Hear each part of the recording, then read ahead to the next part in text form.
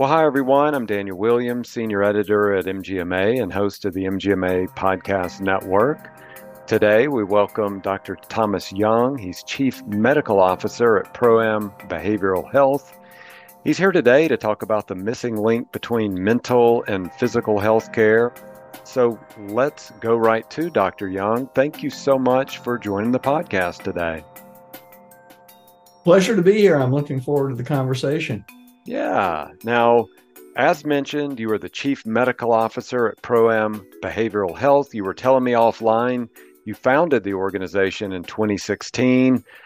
Tell us a little bit more about Pro-Am Health. What do you guys do? And talk about that evolution, because I know mental health is top of mind to so many people right now. So many people are struggling, and we're going to talk about that today to help provide some solutions and a pathway to better mental health. Oh, absolutely be happy to. My background is primary care. I started in primary care when I went to my residency in 1973, and I've been doing primary care ever since. I taught family medicine at a couple of locations over the years. And all the way through it and all my experiences, I oversaw Medicare for Qualis for Washington, Idaho, and Alaska for several years. I was a medical director for the Idaho Medicaid program. And I think most in that program, particularly, I began to see the role that primary care was playing in mental health. Because the way mental health had been designed in this country in the 70s, as many people know who come from that era, we used to house a lot of people in mental health institutions. In the 70s, we turned the other way and went to community-based mental health, which put the burden on primary care. And so as primary care sort of had all the burden of mental health, trying to do all the other things that we did every day in our practices, it became just really difficult, if not impossible. So as I evolved my vision of that, I saw that we needed to do some things, and sort of some things happened in my own family that focused our family and myself on the importance of mental health. So that began my journey in the 90s to look for solutions, particularly focused on primary care. And so that was the evolution. Pro-Am was the biggest step along the way, started in 2016. Had a lot of work and research, so I began to understand mental health from the research side and sort of taking research and putting it in the hands, usable hands of primary care providers. Okay, research is sometimes difficult to transition. So one of our goals was early on was how do we transition all the stuff we know in research or the specialists are using into the hands of us guys and gals out in the field, if you will. Yeah, that's great news. I got a notification on my phone earlier, actually yesterday, that National Mental Health Awareness Day is tomorrow, and that's just one more way that we are bringing mental health out into the open, and then the work that you're doing, your team is doing, and others out there to help provide solutions is just wonderful. So thank you for this work you're doing.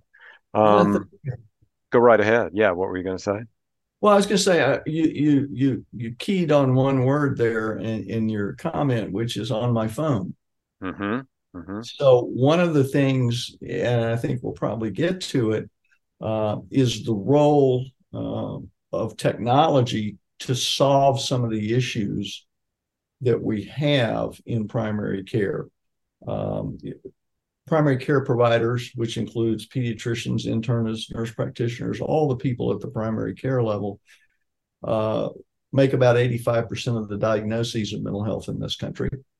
They write 80% of the prescriptions for mental health drugs in this country. And unfortunately, the tools that we've provided don't allow them to get highly accurate diagnoses. So you couple that information and you say, well, then there's a problem that we can solve. And then the remaining problem that I hear from my doctor friends all the time is, okay, I find all these people. What do I do with them? Hmm. We're so short of mental health professionals in this world, both at the treatment side and the diagnostic side, that there really is no place to send them. And so accessibility and availability become issues. And therein lies where I think some of the technology solutions that we're going to see moving forward that can assist primary care providers. And not to sort of jump the queue, but I think the real reality for primary care is that for primary care, mental health needs to be a collaboration. Hmm. We have to see mental health collaborations in primary care. There's too much for us to do at the primary care level. Right. We're the bulwark for too much. What does that collaboration look like then? What does a more positive or a better outcome collaboration look like for those primary care practices? Well, I think there's two ways to go at it for primary care practices. I think one is there's a new model for therapy that can be integrated into primary care practices. That new model for therapy, I consult with a clinic here locally that's building this model, and I see it building from other places. I think some of it came out of the work of the University of Washington many years ago. But what it is you have a therapist in the office who is doing brief encounter therapy and is available to the physician to see patients while they're there in the office.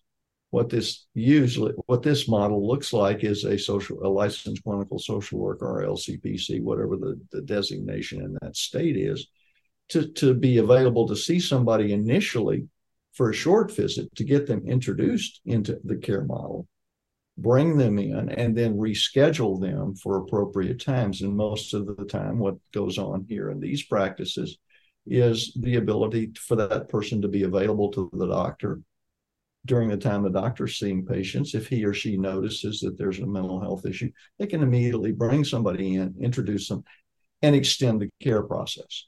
So that's one way. The other way is to use technology to begin to close that integration gap, and to use that technology to be able to connect that primary care digitally to advanced therapy, for example, a psychiatric consultation. So the ability for a primary care doc to obtain a psychiatric consultation and then get that information back and execute on that treatment plan and provide continued documentation, value-based outcome measures. In other words, being able to track and follow, is the patient getting better? And so in a team or collaborative model or integrated model, I can involve a psychiatrist, I can involve a therapist, but I can use technology to wrap that up for me and make it efficient, because really for the primary care provider, efficiency is key. I've got a ton of patients to see, whether it's pediatrics, whether it's adults, or whether it's elderly. I got a lot of people to see. And I got to be able to sort of master the ship, pilot the plane, and make sure that other things are getting done. And so I think technology begins to come into play here. Hmm. You mentioned, so you told me offline you're in Idaho, and you're working with a practice there to get this integrated. So I don't want to read into that. Give me an idea, give our listeners an idea. Is this early stages of adoption of having this model you're talking about, or is this widespread yet? Where are we along that sort of timeline? That's a great question. I'm actually giving a talk later here at a big session in Idaho on what's called hyperchange, and so change is coming. Hmm. We're seeing more and more of these kinds of practices. Working with a member of your organization at a big development over in East Idaho with multiple clinics and a behavioral health group and a psychiatrist to build this collaborative model digitally. Working with a consulting group, small consulting group that does rural work. So we're seeing it coming. University of Washington really developed this. Salt Lake City, Intermountain Healthcare has this model. So it's evolving, and I think faster and faster and faster. as we see things moving. So the answer to your question is it's early. The second thing, but it's efficient and it's relatively easy with the right technology for any practice to put in place. The beauty of why it may work is that there's now code for it. Mm-hmm. So one of the things that we all know in primary care is it's hard to do things that you don't get paid to do. Yeah. So now CMS has just recently, actually within the past, I think 60 days, put out a new code called behavioral health integration. So I think we'll see that change evolve faster and faster and faster because I can make it part of my practice. I can afford to make it part of my practice. That is wonderful information. And this really gets to the heart of it. There's a need. There's a need for this code. There's a need for this integration. You and I were sharing some emails offline. You've been looking at a certain study that came out. I think probably most of our listeners have seen this study or other studies about what many have called it America's mental health crisis. There is a need. And in this study, it cites that more than 50 million people are experiencing at least one mental health illness. So let's go to that study first. What is the study? Just give us some basic data, some of the main data points that emerged from that study. Okay, the study that we're talking about is, I'm going to pull it up actually so that I can represent it correctly. Okay, the State of Mental Health in America 2023. And in it, here's some of the key takeaways. 21% of adults are experiencing at least one mental health issue. That's roughly 50 million people. 55% of adults with a mental illness will not have any treatment at all. 5.4% of adults experience severe mental illness. That's schizophrenia, other psychotic disorders. 12 million people reported serious thoughts of suicide. We've seen suicide drive enormously increased numbers in this country, particularly predominant in several states. We've seen, for example, numbers of people increasing in opioid use disorder and multiple deaths in opioid use. So from this study, we can attest to the fact that that's going on. The other part of this, and also highlighted in this study, is the fact that children and adolescents have an enormous increase over the past 4 years. Obviously, we can point to the pandemic and we can say, this is the reason, but it's only part of the reason. Okay, we were seeing increased elevation in children's mental health issues pre-pandemic. The pandemic simply accelerated that. So in this study, it highlights the fact. And the other sort of interesting figure is over 50% of the people, up to 70% of the people that come into a physician's office are driven by a behavioral health disorder. Okay, you can look at other statistics. And going back even to the time when I was teaching and when I was a resident, I can remember my head of my residency, one of my professors looking at me and saying, never forget, ever, 50% of the people that come in to see you aren't really physically ill.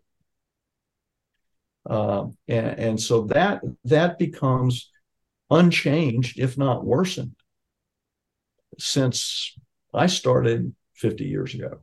Mm-hmm. Yeah. Let me just go back. You had the study open in front of you. Who conducted the study? Let's get a better idea of who that is and if people have access to that, if they wanted to read more into the study as well. Mental Health America.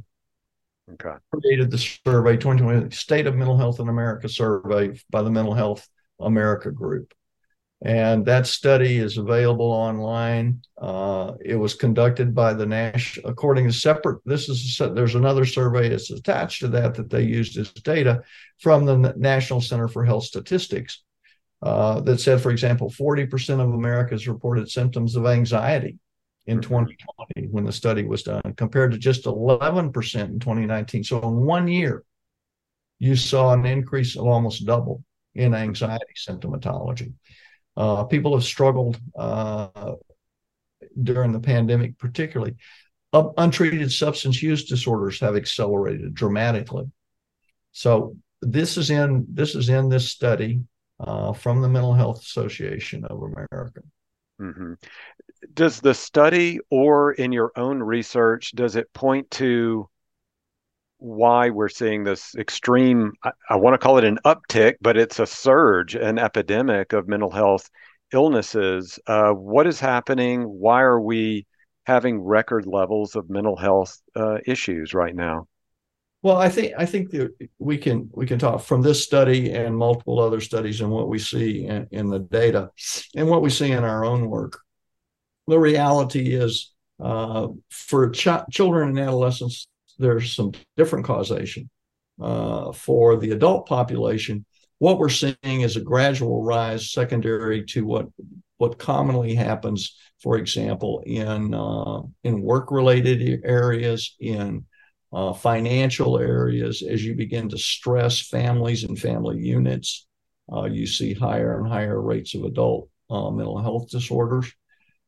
In children, part of it, and I think we have to be honest with ourselves, is the social media issues. All the studies point to that. McMurtry, the Surgeon General, has pointed that out directly in some of the statistics from the National Institutes of Mental Health, demonstrating the fact that the issue with children related to social media, related to news, and if you go back and you look at things like people's general sense of security, general sense of uh, social isolation, we are seeing more and more social isolation, more and more splintering of connections, more and more uh, ability for people to take sides, if you will, to be really split. If you and you can't go away from the fact that in this country we are seeing greater and greater sort of isolation to our own space. So all of that contributes to the increasing problem with mental health. The inability to get service increases, so exponentially, people get worse, Mm-hmm. and more people come in. And as I tell my patients, particularly when I see adolescents, because I predominantly have been doing behavioral health for the past 20 years, uh, children are the explorers into the wonderful world of psychotherapy for their families. Mm-hmm. So a dysfunctional, isolated, mental health impaired family is going to have more problems in their children. So suddenly, one person with depression becomes two people with depression, becomes four people with depression, becomes an entire family with depressive symptomatology. And then you couple that with what's going on in our society, particularly with the shootings and all the other things that make the news. The mental health status of Americans is poor Mm-hmm. across the board. We've hopefully reduced the stigma of reporting it, Yeah. but still a problem for employers. But I think we're seeing people reach out more. We are seeing more people reach out for therapy. That's a Mm-hmm. good thing. We've Right. seen that almost double in the past 6 years, the number of Mm-hmm. people asking for help. But you couple that with a really burdened primary care system, more people asking for help, fewer resources. We need solutions, and I think those solutions become technological as well as societal. Right. And you did jump into the next part. I know this has been pretty heavy stuff that we're talking about, but it's heavy stuff that we're talking about and it needs to be addressed. And so, as you mentioned, there is a bright spot here where uh, Americans are increasingly seeking help. Talk about that. What are some of the factors that are mm, allowing people to feel comfortable? Comfortable may not be the right word, but they're open to seeking help, whereas in the past they might have kept that private, where then it can turn into an episode. So talk about that, where people are seeking help and what the avenues are for them to do so. Well, I think there's two things, Daniel. I think number one, employers are more and more focused on employee mental health. They're looking for it in solutions in their companies. They're looking to be able to provide it. EAPs have never been a very effective way, but they're working to improve them. So I think you're seeing it from the workplace side being a bit more acceptable. And then I think, honestly, with the advent of increased children and adolescents, I think suddenly adult parents and adult people in their lives are waking up to the fact that, oh my goodness, I need to get help for my adolescent, or I need to get help for my child, but maybe I need some help too. So I think that this sort of increase in visibility in children and adolescents, and the okayness of making it visible, okay, in that age group. And it's like I've always said, children are the explorers into the Right. wonderful world of psychotherapy. And I think because children it's been more acceptable to discuss and look at, parents and adults have had to say, well, okay, I need to look at it. Mm-hmm. And I need to potentially get some help. And we're seeing a rise, for example, in the number of people going in for treatment for addiction, alcohol and substances. Well, alcohol and substance people, the old question we used to ask was, why are you an addict? The new question that we're asking is, what are you trying to treat? And by changing that paradigm of discussion, now we're saying, well, there's underlying behavioral health disorder here. Mm-hmm. Okay, so more and more people are seeking help for those disorders, and more people are being diagnosed with what we call comorbid behavioral health disorder, psychiatric disorder. So it's more and more acceptable. Mm-hmm. And the other reason we're seeing a flood of these people, both adolescents and adults, into emergency rooms, and so communities are having to pay attention because these people are flooding their ERs with suicidal ideation. Communities are now paying it. I have spoken more at community-based programs over the past year on suicide than in any other single year I've been doing this in the past 20. Mm-hmm. Because people were concerned. Yeah, I have come across several articles and research studies lately about the problems with isolation and loneliness. Yep. Have you come across that in your research? And tell us about that. How can we alleviate that to some degree, or provide people with a channel to not feel so isolated, to not feel so lonely? That's a great point. Great observation. I treat kiddos at a college nearby.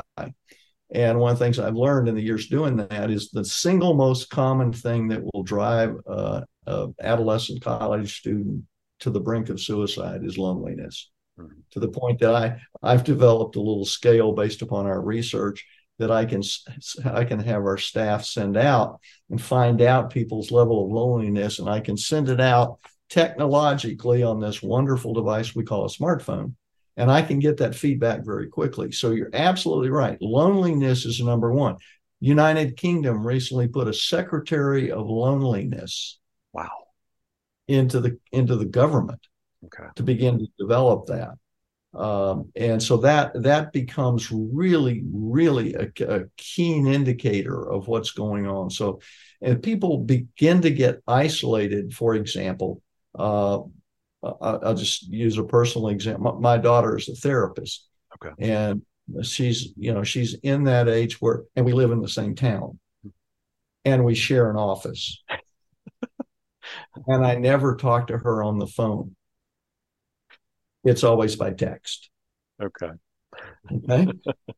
And I rarely get a phone call from my college students when they're in distress. I always get a text. Yeah. Well, if you think about that, devices can make things better, or they can make things more isolated. And I think to some extent, devices do isolate people. They can certainly be a solution, however, because they can also connect people. but you have to have the right reason for that device to be connecting you.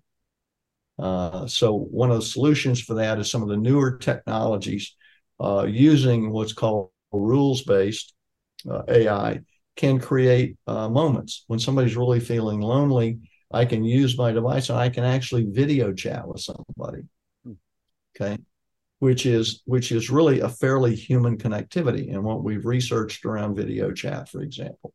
Now you get Zoom dysmorphia a bit over time, but the reality is we can do things technologically to improve connectedness. And so the absolute opposite of loneliness is connectedness. So using technology can be a solution. Offices, doctors can employ apps with their patients that allow that connectiveness. Right now, we use it just to sort of get data back and forth. But can we do some things? Again, some of these more forward-thinking practices have what are called 10-minute chats, and this involvement of a process model inside a primary care office for behavioral health integration can employ the 10-minute chat model. Okay. Yeah. And I have found this in my own practice extremely valuable. And if I follow up my college kids a couple of years later down the road, say, what was the one thing we did for you at the college that made it easier for you? And a lot of them will say the 10-minute chat. Okay. That they could get with a therapist or a nurse or me on a regular basis just to check in. So there are a lot of technology things, and that I think will help this loneliness issue, which is a huge issue around the world, not just here. Yeah. I have a final question for you then. So, as you know, many of our listeners, most of our listeners, are work at a medical practice in one capacity or another, but they are often the decision makers in those practices. They have a leadership role. So, what can practices do then from a preventative screening standpoint? On that front line at those primary care practices, what can they be doing to move this forward to get those people help? Well, I think you have to have sort of a shift in thought process. You have to say, I need to treat mental health just like I treat physical health. And physical health, I screen for diseases. We have the annual wellness visit, classic model in Medicare. We all do wellness visits. We all do blood pressure checks. We all do checks for other disorders, cervical screening, cancer screening, breast cancer screen for mental health. So screening starts there. Secondarily, get the right diagnosis very early. You don't necessarily have to treat it. If you're in primary care like I've been, I didn't treat everything that came in the door, but my job was to find it and get it to the right place. Well, to find it, you need extra tools. You need different tools than you have for physical health. And so screening leads you to improved diagnosis. And then I think the next most important piece in sort of what can we do to make it better is we can follow our patients along. Much like if you have somebody with hypertension, you have them come back and check their blood pressure every 3 months, or you ask them to take their blood pressure and chart. Same thing with mental health. If I'm going to treat you, let's make sure you're getting better. And then I think the hope for the future, if you get into that screening, testing for diagnostic interviews, and then tracking and following, the hope for the future is that with improved diagnostic abilities and improved treatment abilities, we'll all be getting better outcomes, because there's no question the change coming in mental health that will make it on the same footing with physical health. Because right now, the only way to make a diagnosis in mental health is subjective. Let me talk to you. Let me ask you some questions.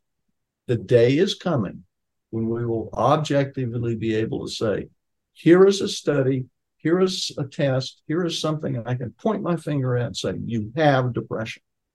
Now I can change the paradigm. Instead of saying, oh, relieve your symptoms, I can cure you. So that's where we are in physical health. I can cure you. We talk about curing cancer. We talk about curing heart disease. We don't talk about curing depression. But that's because we don't have the diagnostic capability. That's coming. Yeah. So that's coming. The treatments are coming. The whole model of how we treat mental health will change. It basically hasn't changed since the beginning, but it is changing. We are seeing new stuff. And for that reason, I think getting in the habit of screening people like you do for physical disease, getting the right diagnosis like you do for physical disease, deciding on the treatment, whether you do it or whether you refer it or whether it becomes part of your behavioral health integration process in a clinic, and then following to see what the outcome is. That's where the quote money is, I think, in this. Well, and as you said, there's a code for it now as well. Yeah, right. That is codes for these screening. There are codes for the diagnostic interview process, and for primary care, the ability to get a psychiatric diagnosis with the right tools in your practice to be able to refer is the right thing to do. all right. Well, Dr. Young, thank you so much for joining us and sharing these thoughts with us today. I appreciate it, Daniel, and anytime we can be of assistance, feel free to give me a call. Happy to talk with anybody. Will do. So thanks again to Dr. Thomas Young. Again, he is Chief Medical Officer at Proum Health. I'm going to provide direct links to the studies and that code that Dr. Young was talking about. Thanks again for listening to the MGMA Podcast Network. If you like the work we're doing, please consider becoming an MGMA member. Learn more at mgma.com/membership.